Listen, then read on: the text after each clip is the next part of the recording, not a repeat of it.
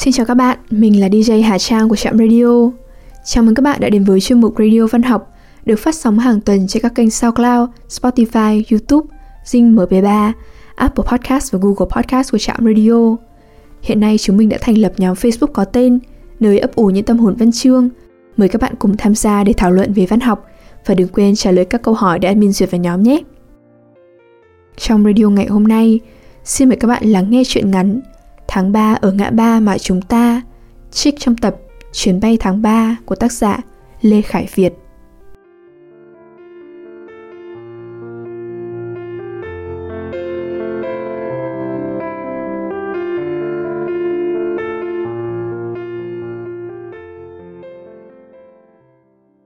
Tháng 3 ở ngã ba mà chúng ta. Hãy nói với nhau về văn chương. Văn chương chỉ còn là cái áo, đôi giày, quần xe gối, đồng hồ tiền tỷ, siêu xe tiền triệu đô. Văn chương là những hào nhoáng đầu tiên vì dễ nhất và cuối cùng vì vừa đủ khó có thể khoác lên một con người. Văn chương là sự mặc, là sự khoe của một người còn sống, đồng thời là thành lũy cô độc và duy nhất để ngăn một tử thi sống dậy và biến thành một con zombie. Người ta đang dùng văn chương để trang trí cho ngôi nhà thiếu cửa sổ. Do đó, ở thời đại này, một người không biết gì về văn chương sẽ dễ dàng bị lạc lối trong những trò bịp. Người ta viết điểm sách bằng cách góp nhặt đây đó từ bài vở hiện lên trên trang thứ nhất của một công cụ tìm kiếm nào đó. Nếu tiện, họ sẽ không dẫn nguồn và đường hoàng ký tên chính mình và chỉ đọc tên mình trơ trọi như một ngọn cỏ hiên ngang trên cánh đồng ngập nước lũ. Nhưng bi kịch của tất cả lại diễn ra khi cái tên ký đó chính là một bút danh ít ai biết của một người có tên tuổi trong giới viết lách và không muốn tên tuổi thật bị ảnh hưởng vì những phán xét của một cộng đồng độc giả không chuyên. Vì sự thiếu chính danh này, người ta có thể làm mọi thứ. Văn chương do đó càng lúc càng trở thành một hố thẳm. Nước ngập sẽ đổ hết vào đây. Những kẻ háo danh nhưng thiếu thời giờ sẽ bám vào hố thẳm như một sân khấu hào nhoáng nhất mà những thế hệ độc giả cũng háo danh không kém có thể tưởng tượng ra. Trong trường hợp này, hố thẳm đối với họ lại chính là một bục cao được ánh đèn tròn làm cao hơn ở chính giữa sân khấu. Anh nói về văn chương, em hiểu không? Anh à, anh cũng chỉ là một kẻ mà chính anh đang phê phán. Em à, phê phán chính mình là một diễm phúc. Anh nhận sai, anh đã hành xử như một đứa trẻ con. Không ai hoàn hảo cả. Em à, em đã từng thấy một độc giả trong hình hài con trẻ chưa? Người em bé, người ta hay gọi như thế để phân biệt với người nhện, người sắt, người rơi, người cát hay người thằn lằn. Một độc giả như thế là một diễm phúc và một ân huệ của nhân loại. Vì chỉ có người em bé khi đọc mới có thể giữ một chỉ số thành kiến bằng không. Anh ơi, làm sao để gặp người em bé? Không cần diện kiến, em chỉ muốn thấy người này. Hay là cho em thấy từ xa cũng được. Em muốn quan sát người em bé ngồi đọc sách. Có thể từ phía sau, hay từ một góc chếch bên phải từ phía sau càng tốt. Ở góc đó, em có thể thấy sự điềm tĩnh trên khuôn mặt của một độc giả đã gột bỏ hết tất cả sân si uất hận với con người. Trên khuôn mặt của người em bé, có thể em chỉ còn thấy những biểu lộ nhỏ và nhẹ nhàng thôi. Cảm xúc của một độc giả khi đọc sẽ lộ ra trên trán người đó. Không có chữ, thay vào đó là những nếp nhăn. Mà người em bé là một đứa trẻ, nên nếu em thấy được một nếp nhăn thì đó là một hân hạnh của em. Em à, ai cũng tìm cho mình một thần tượng như thế. Trong văn chương, thần tượng nhiều khi chỉ là một chiếc xếp tổ ong sứt quai, một vỏ chai mà không ai muốn thu nhặt, hay một ống hút nhựa mà ai ai cũng ghê tởm của ngày hôm nay. Thần tượng của văn chương đã đi qua bên kia hoàng hôn hay chưa? Đó chính là nhiệm vụ của văn chương. Người em bé chỉ là một mannequin khoác lên mình vẻ màu nhiệm của một kẻ trung dung và thoát tục. Bản thân con người này không tồn tại. Chỉ có những người trích văn chương vào máu, thay vì chuyển nước biển, thì mới hy vọng thấy được người em bé. Tại sao anh lại tiếp tục nhả ra những điều vô nghĩa về văn chương? Vì anh muốn được sống như một người em bé. Anh muốn trở thành một đứa trẻ. Tuy vậy, anh vẫn muốn làm người lớn để đủ tuổi mua rượu và thuốc lá. Em à, đôi khi anh cũng muốn vào vũ trường nữa. Nhiều nơi họ cần xem thẻ căn cước rồi mới cho phép anh làm những việc đó. Văn chương còn ý nghĩa gì với một thẻ căn cước không có năm sinh và nhân dạng? Không có thẻ căn cước, cũng chẳng còn thần tượng. Người ta cần có một bộ mặt để làm người khác tôn sùng mình. Anh à, Vậy là anh trích văn chương vào máu thay cho nước biển để trở thành một idol theo kiểu K-pop hay sao? Thần tượng thời này khác cái thời của những tay triết gia, không có ý nghĩa gì cả. Em à, bầu trời ở đây đã có lại màu xanh. Em vẫn nhớ màu xanh khi chúng ta ngồi trong chiếc xe cũ của anh chứ? Bầu trời miền Tây nước Mỹ có màu xanh bất tận. Em thì ít khi nhìn lên trời, nhưng anh biết em vẫn thích thả dòng suy tưởng về phía chân trời bí ẩn của một vùng đất quá rộng lớn và xa lạ. Lạ thật chứ, tít ở đằng xa nơi chân trời ấy, bầu trời vẫn có màu xanh. Em đã từng buột miệng nói, lạ quá anh à, trời ở đây không có mây. Có thể mây cũng màu xanh nên chúng ta không thể thấy mây. Sau đó, anh không nói gì thêm và bắt đầu vặn âm thanh lớn hơn. Tiếp theo là màn trình diễn chọn lọc hỗn hợp những bài anh thích. Một chút nhạc hip hop thời thượng, xen vào đó là vài bài nhạc dance thập niên 90. Thì thoảng có một bài rock của Queen hay Metallica. Kết thúc dĩa lúc nào cũng là những bản rap Việt thời đầu. Em lắng nghe mà không nói gì. Có thể em lắng nghe một cách chịu đựng. Nhưng ở độ tuổi 20, cả hai chúng ta không theo một khuôn khổ gì và không có định hướng gì. Không hề có dấu hiệu của sự sắp đặt. Em và anh, chúng ta là hai người trẻ không có gu. Mặc nhiên là thế. Tuổi trẻ mà có gu thì là cụ non mất rồi. Vào lúc đó, em và anh, chúng ta vẫn chưa thấy ghê tởm với những thói dởm đời và háo danh của ngày hôm nay. Niềm vui đơn giản chỉ là bật hết công suất loa trong chiếc xe cũ để vui với những bài hát đủ thể loại và đa dạng về giai điệu. Em và anh, chúng ta chỉ có bầu trời với giới hạn là màu xanh, mà màu xanh thì thường không có giới hạn. Anh hay cầm tay lái chiếc xe như một hiệp sĩ. Cho dù em có thấy khó chịu hay khác thường vì điều đó, anh nghĩ em vẫn xem đó như một hệ lụy của việc không có gu. Mà em cũng như thế thôi. Em để búi tóc như một bà cụ và mặc quần tây thùng thình của thời cấp 3. Em nhìn bầu trời xanh bằng con mắt vô tư và không hề có dấu hiệu gì là phiền lòng với bài rap Việt anh đang mở. Nửa tiếng Việt, nửa tiếng Anh. Anh lén vặn âm thanh lớn hơn một chút. Em ngồi yên như một pho tượng bị hóa đá dưới bầu trời xanh của miền Tây.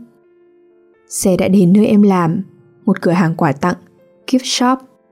Anh cố tình đi lố để rồi quay đầu lại. Đường xá ở đó không như ở đây.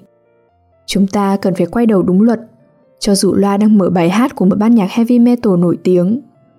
Không có giới hạn giữa em và anh, nhưng chúng ta cần tuân thủ luật pháp. Bầu trời có màu gì vẫn là màu của một thế giới đẹp nhất mà chúng ta từng sống. Nơi đó, anh có em như một nghệ sĩ hip hop bị lộn trái vào trong, nâng niu bài hát vừa sáng tác. Một nghệ sĩ chưa nổi tiếng, một kẻ da không đen nhưng vẫn nghĩ mình đủ gồ ghề để khoác lên cổ một sợi dây chuyền lấp lánh nặng nề hình thánh giá. Em thì có anh như một kỷ niệm nhẹ nhàng và lãng mạn của thời con gái, thời em còn yêu màu xanh của một bầu trời xa lạ.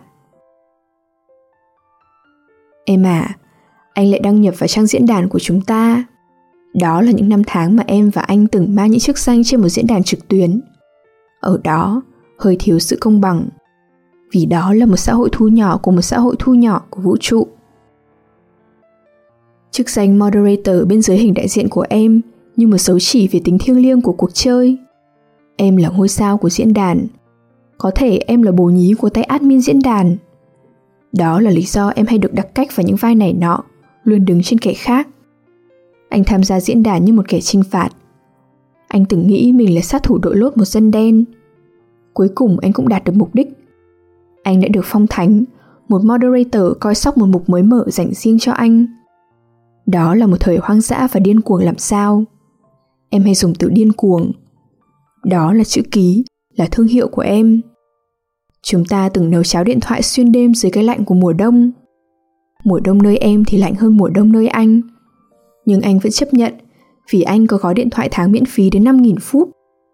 Do đó, anh có thể nằm trong chiếc xe của anh dưới cái lạnh của đêm mùa đông để nấu cháo với em đến sáng. Em hay nhắn tin anh lúc anh đang ở thư viện. Về sau chúng ta sẽ nhắc lại về thư viện.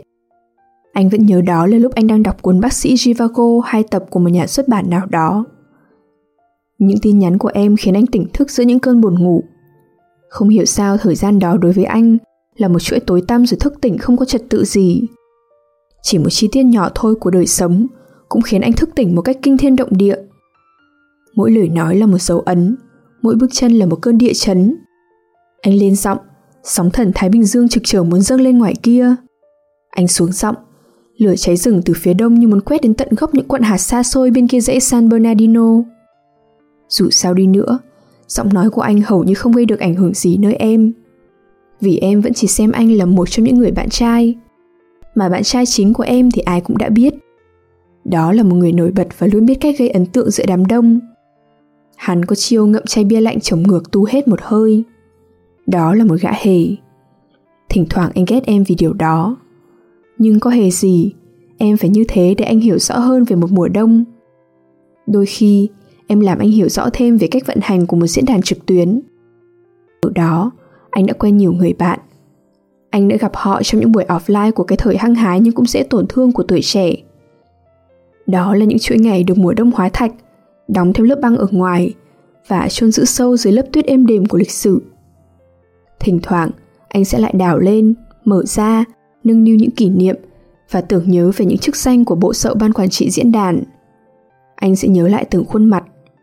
Cùng lúc đó, anh sẽ nhớ về em và biết chắc rằng em chẳng thể nhớ nổi về khuôn mặt của bất cứ kẻ nào trong số đó. Cuộc sống đã nhào nặn em như luồng gió Santa Ana đã phá hủy mùa đông năm nào. Em chỉ còn là một túi kẹo bị đánh vỡ tan nát trong ngày Halloween. Không còn ai nhớ ra được nhân dạng thật của em. Giọng nói của em chắc chắn cũng đã trở nên dễ nghe hơn nhiều. Nếu tên miền của diễn đàn năm xưa được mở lại, anh sẽ gửi nó cho em. Giờ đây, em không còn là một ngôi sao của diễn đàn nữa. Em đã là một góa phụ hay một đảo phụ trong vở diễn cuộc đời. Những bài viết điên cuồng và những tin nhắn thừa mứa của em không còn tồn tại nữa. Vì diễn đàn chỉ còn là khái niệm trừu tượng. Diễn đàn từng là cuộc sống, là xã hội thu nhỏ. Giờ đây, muốn tìm đến diễn đàn, người ta chỉ cần vươn tay ra để chạm vào cuộc sống. Vì cuộc sống là một khái niệm gồm thâu cả diễn đàn và những chức danh vô nghĩa trong đó. Anh mang lon trung úy, chức trung đội trưởng. Anh đã kể em nghe về một thời sôi nổi. Chức danh thỉnh thoảng là vô nghĩa, nhưng ký ức luôn mang những nghĩa mới ở những thời đại khác nhau, được ngăn chia bởi những giới tuyến không kẽm gai và bãi mìn. Đêm tối đen hấp dẫn như trời xanh thẫm làm lạc lối bao nhiêu con thiêu thân. Đám trinh sát của đại đội trinh sát sư đoàn cũng hay được xem là những con thiêu thân. Đêm đang tối và trinh sát thì luôn chết hoặc sống như chờ đợi cái chết. Đó là một buổi đi kích. Trong đêm, toán trinh sát do anh đích thân chỉ huy đã giật mìn ở ngã ba phía nam ngôi làng. Toán trinh sát của kẻ địch tan vỡ, một kẻ sống sót bị bắt làm tù binh. Em hẳn sẽ rất tò mò về người tù và những gì hắn sẽ nói và muốn nói. Hắn là một trinh sát như anh, cũng là trinh sát sư đoàn. Những sư đoàn đã đối địch với nhau hết mùa khô này sang mùa khô khác. Chắc chắn hắn cũng không nhớ nổi từ khi nào hai sư đoàn bắt đầu đụng độ nhau, cũng như hắn không thể nào cho em biết chính xác lúc nào những tay súng của cả hai phe sẽ ngồi lại với nhau như những người anh em và cùng hút một nhãn hiệu thuốc lá. Lịch sử của rừng thiêng ngàn năm u trầm nơi chốn cao nguyên bạt ngàn không ghi chép hết đã qua bao nhiêu mùa khô chết chóc. Rừng xanh, tối và đen, cao nhiều tầng. Rừng cao lớn và uyên bác, phủ bóng lên người tù binh đang ngồi nơi góc kia. Anh nhìn người tù như anh nhìn vào em của ngày mai. Em sẽ trở thành một thứ đáng thương, nhưng cũng đồng thời đáng được tôn trọng, như thế. Đến lúc đó, anh sẽ nói với em những lời yêu thương và quan tâm như với một người tù binh. Em sẽ không còn thắc mắc về người tù nữa, vì em sẽ ở vào vị trí của anh ta vào lúc này. Đúng lúc đó, người tù binh mở miệng với diễn thuyết hùng hồn về lịch sử một ngã ba. Anh lắng nghe và nghĩ đó là ngã ba phía nam ngôi làng mà toán trinh sát đã bắt sống được người tù. Nhưng sau đó, anh nhận ra anh ta đang nói về một ngã ba khác. Đó có thể là ngã ba biên giới hay Tam Biên, nơi phân chia ranh giới giữa ba đất nước. Mãi về sau khi nghe em nói, anh mới biết hôm đó người tù nói về một ngã ba của lịch sử. Nhưng ngay lúc này anh chỉ nghĩ về vùng Tam Biên. Nơi đó, đại đội trinh sát đã chịu nhiều tổn thất. Đó là vùng hành quân sôi động của những đơn vị trinh sát, viễn thám của cả hai phe. Về phe anh, không chỉ trinh sát sư đoàn bộ binh diện địa, mà những đơn vị lực lượng đặc biệt SOG của Mỹ, song song với biệt kích nha kỹ thuật, thường xuyên hoạt động ở khu này. Ngay cả biệt động quân biên phòng cũng hay tung trinh sát tuần tra vào ban ngày. Vùng Tam Biên là nơi có nhánh xâm nhập của phía bên kia. Phía bên này biên giới là một loạt các căn cứ và cao điểm phòng thủ, tạo thành một hệ thống ngăn chặn. Phía bên kia biên giới, con đường hẹp chạy từ Lào sang, mất hút trong rừng thẳm trước khi đến biên giới, và sau đó phục sinh trở thành tỉnh lộ 512 trong lãnh thổ Việt Nam. Ở vùng này, chỉ còn binh lính và những đường mòn. Biết bao nhiêu kẻ đã làm kiếp thiêu thân bỏ mạng nơi đây. Người tù binh đang ngậm điếu thuốc anh vừa đưa. Anh ta phì phèo cho hết rồi mới nói tiếp. Người tù binh nói hăng say như em đang nói với anh về tình yêu.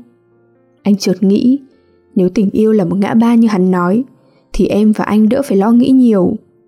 Em và anh, chúng ta, anh và em đã đối mặt với những ngã rẽ, những giao lộ, những bùng binh, những vòng xuyến với nhiều hướng đi. Có thể là ngã 10, ngã 100. Không ai rõ vì sao tình yêu có thể phức tạp đến thế. Nhưng mặc tất cả, chiến tranh vẫn ác liệt nơi đây, ở nơi ngã ba của những cơn mê. Bên này hay bên kia, hay bên thứ ba, tất cả đều phải chết ở ngã ba. Người tù binh vẫn chưa chấm dứt câu chuyện về lịch sử của một ngã ba. Người nghe có thể hiểu đó là một ngã ba của lịch sử cũng được. Không có đúng sai, chỉ còn những số phận. Mà số phận thì không thể tệ hơn số phận của những con thiêu thân. Không ai trong đại đội trinh sát chọn số phận của mình để trở thành như thế cả. Nếu được chọn lại, chắc chắn phần lớn sẽ chọn là một trung úy, trung đội trưởng, thay vì một lính trơn, cho dù là lính trinh sát. Phía bên kia dãy núi là nước bạn, phía bên này cũng là nước bạn. Phía sau chỗ anh đang đứng là nước chúng ta. Ở đó có những thung lũng hẹp giữa những dãy núi thô kệch và hiểm hóc của vùng Tam Biên. Em không hình dung được đâu. Đó là nơi có những cao điểm và những căn cứ. Trại Bến Hết nằm sát biên giới. Kế đó là một số đỉnh cao.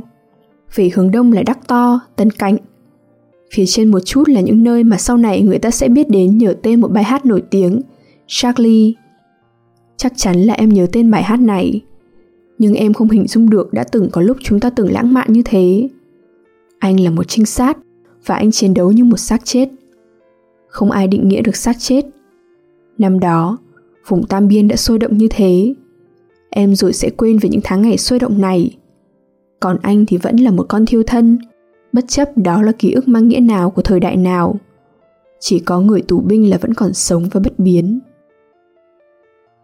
Trời ơi, em thốt lên.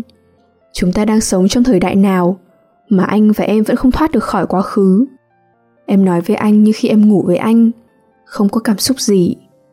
Em à, anh nói, khi công tác ngoại biên và vùng địch hậu, những gì một người trinh sát nghĩ, hay tất cả những gì người trinh sát nghĩ, đều là về em.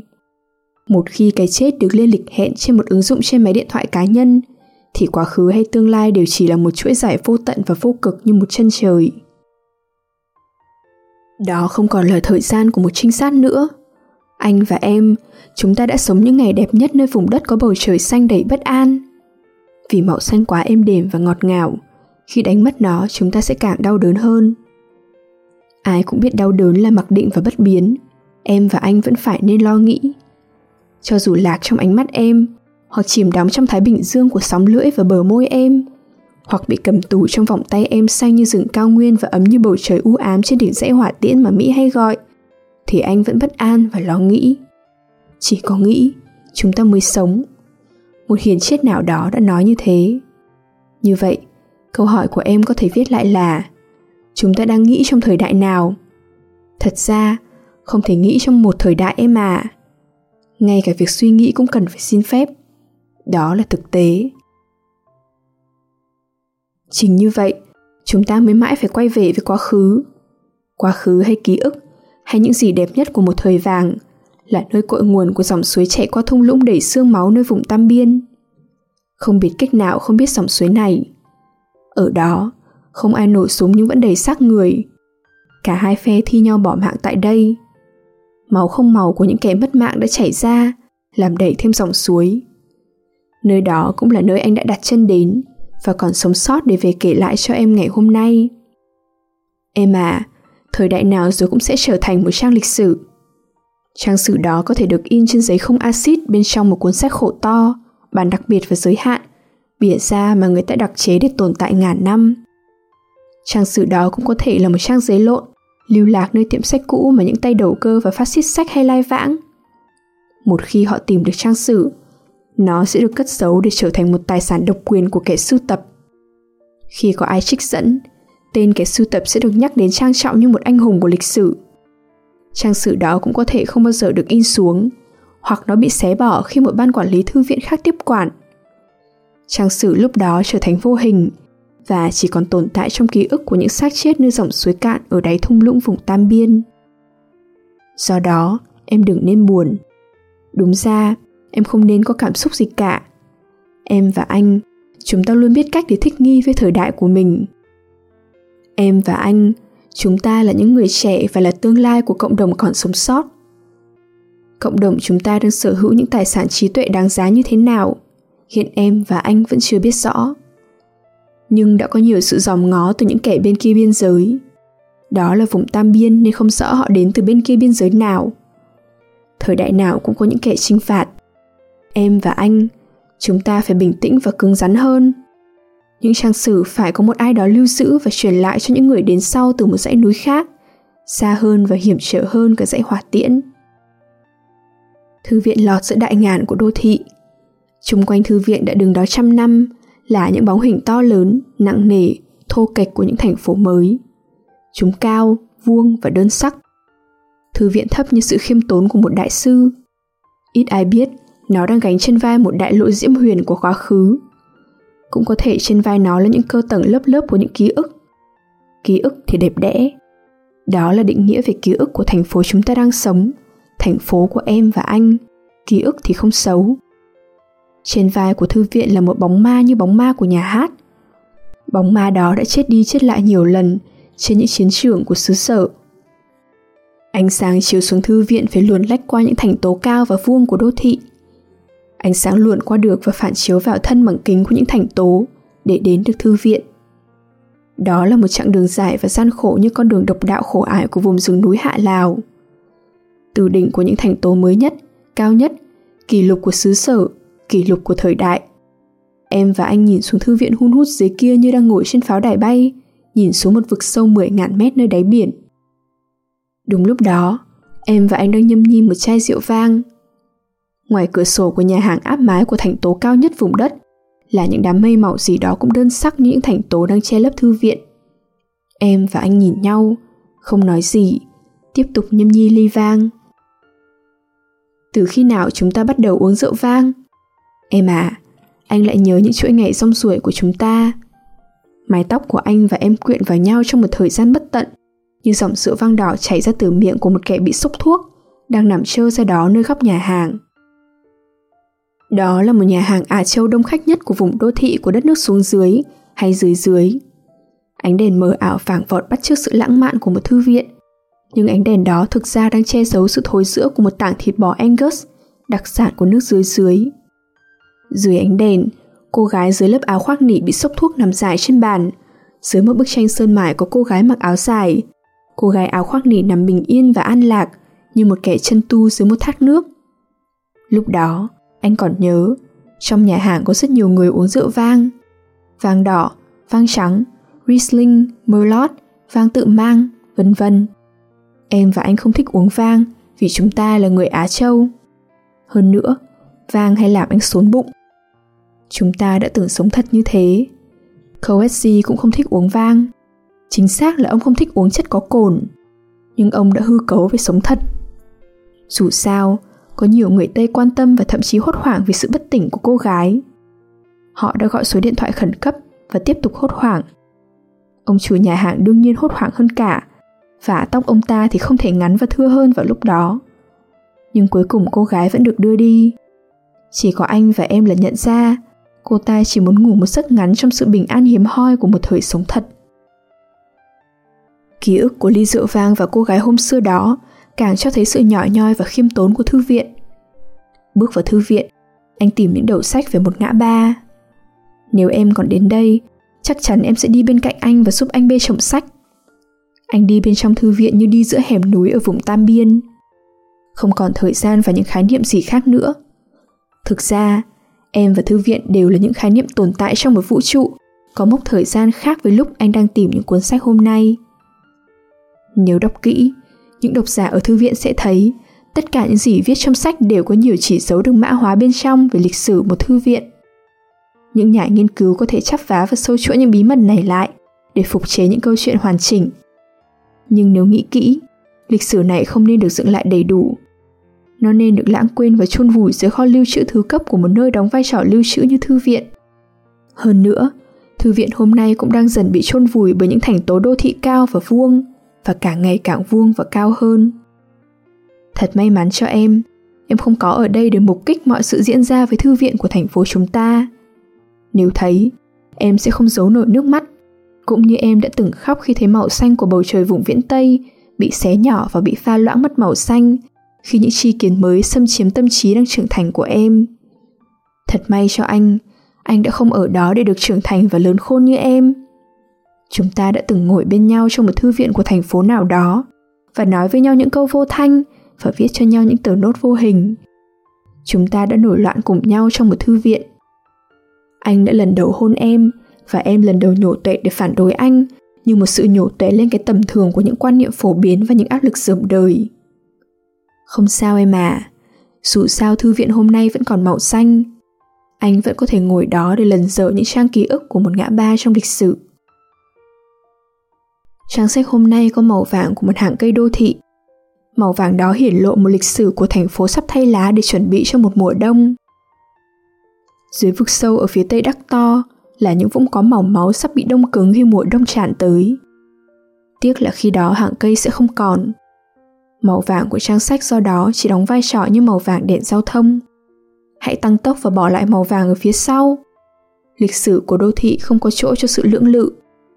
Chỉ có màu vàng ủ dột nhưng âm ỉ một hy vọng chờ mình trên trang giấy bừng sáng trong thư viện hôm ấy. Thư viện mà anh đang nói đến đã đứng đó hàng ngàn năm. Chính xác, vào năm 300 trước công nguyên, thư viện đã bắt đầu nói về những hàng cây. Cũng như bây giờ anh đang nói với em về một mùa đông, em thì tiếp tục nói với anh về lịch sử thư viện. Anh biết không, em kể, thư viện đã được những người Macedonia xây lên bên bờ Địa Trung Hải sau những bước chân chinh phục của Alexander Đại Đế. Nữ hoàng Cleopat chính là hậu duệ của Ptolemy, một vị tướng gốc Macedonia trong đoàn quân của Alexander.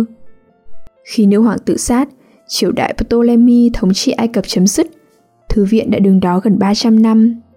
Khi thư viện đứng đó, nhưng bị vùi lấp dưới nhiều cơ tầng lịch sử và đất đá, thì những cuộn giấy papyrus chất đầy thư viện vẫn tiếp tục lưu giữ lịch sử về một thời vàng. Em biết về màu vàng này vì em thấy nó trong đôi mắt anh. Màu vàng của ánh đèn thư viện ngày hôm nay phản chiếu từ trang sách vàng vào mắt anh, khiến đôi mắt anh nhìn vàng cũ kỹ và vàng buột bã. Tại sao không ai hiểu được vẻ đẹp của màu vàng này? Đó cũng là một đề tài em đang nghiên cứu. Một trong những lý do em vẫn không thoát ra nổi thư viện của ngày hôm nay.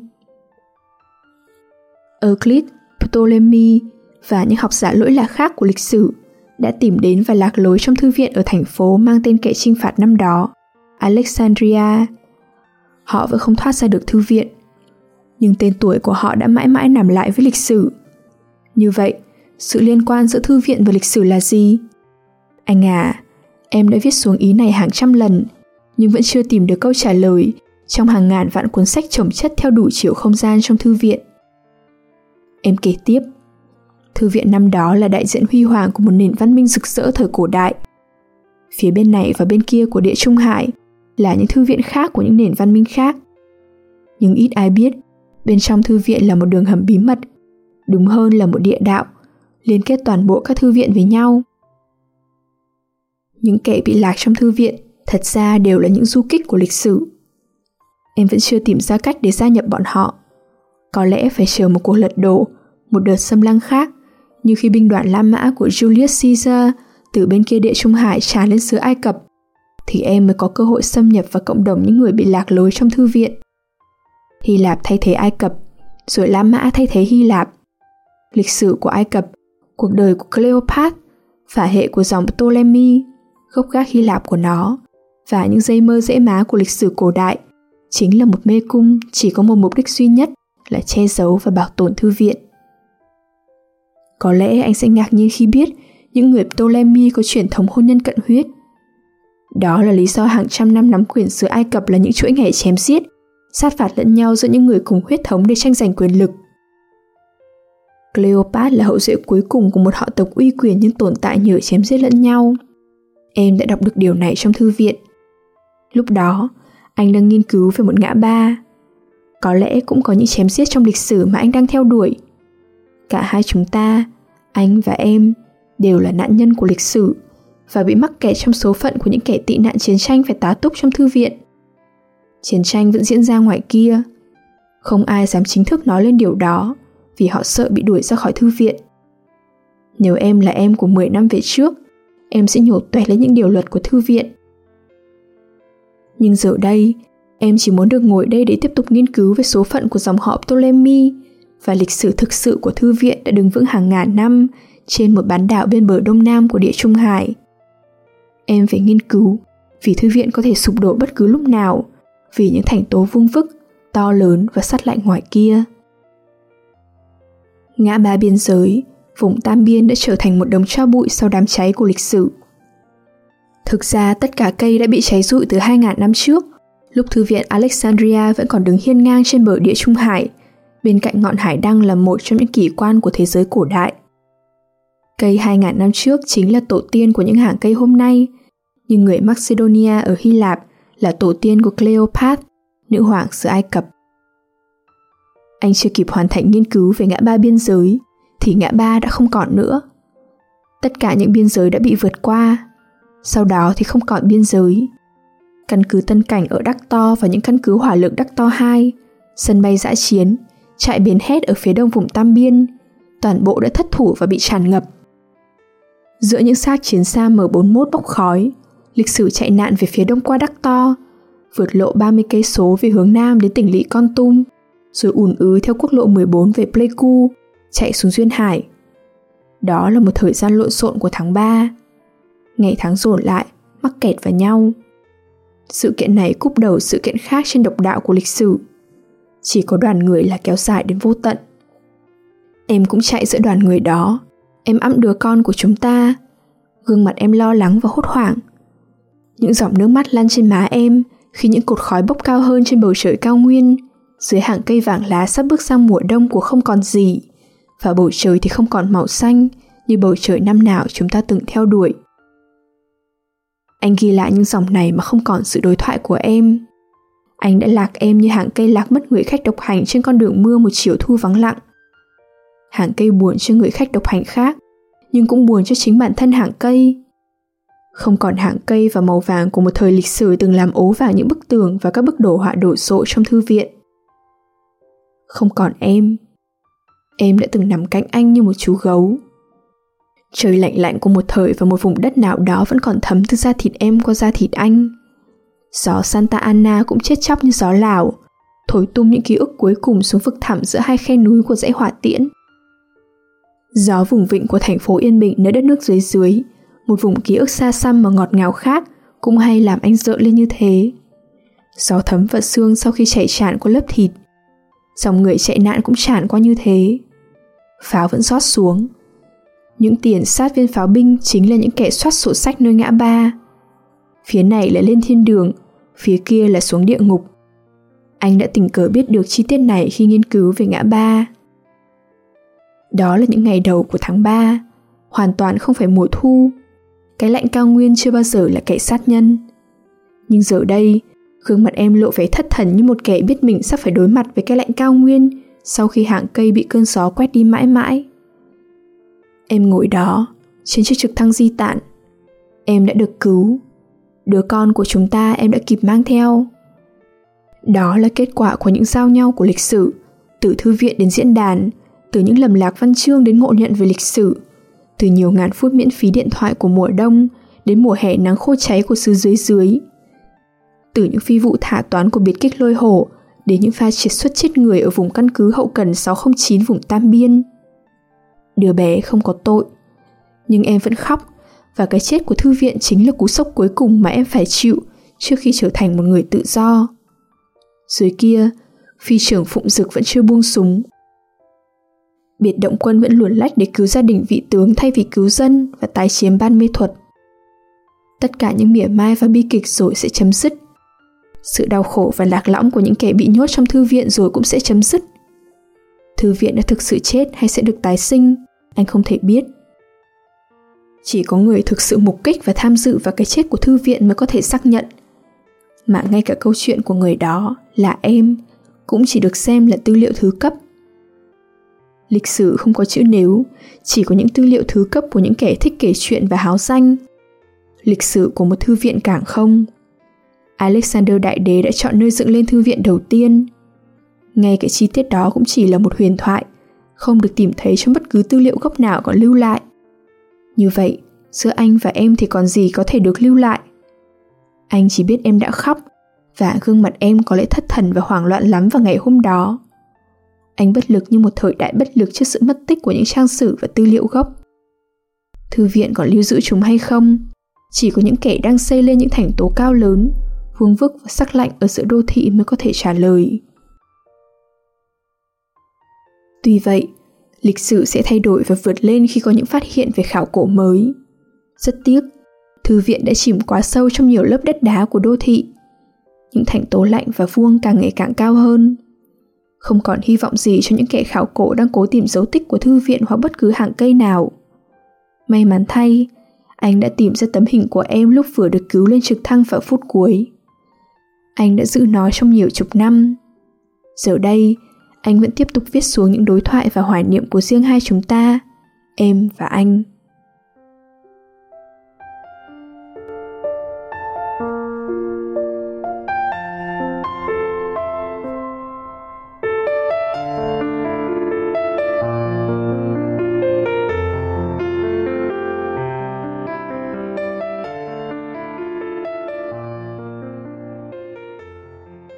Đêm đã khuya, thời lượng của chương trình đến đây là kết thúc. Xin chân thành cảm ơn các bạn thính giả đã chú ý lắng nghe. Chúc các bạn một đêm ngon giấc.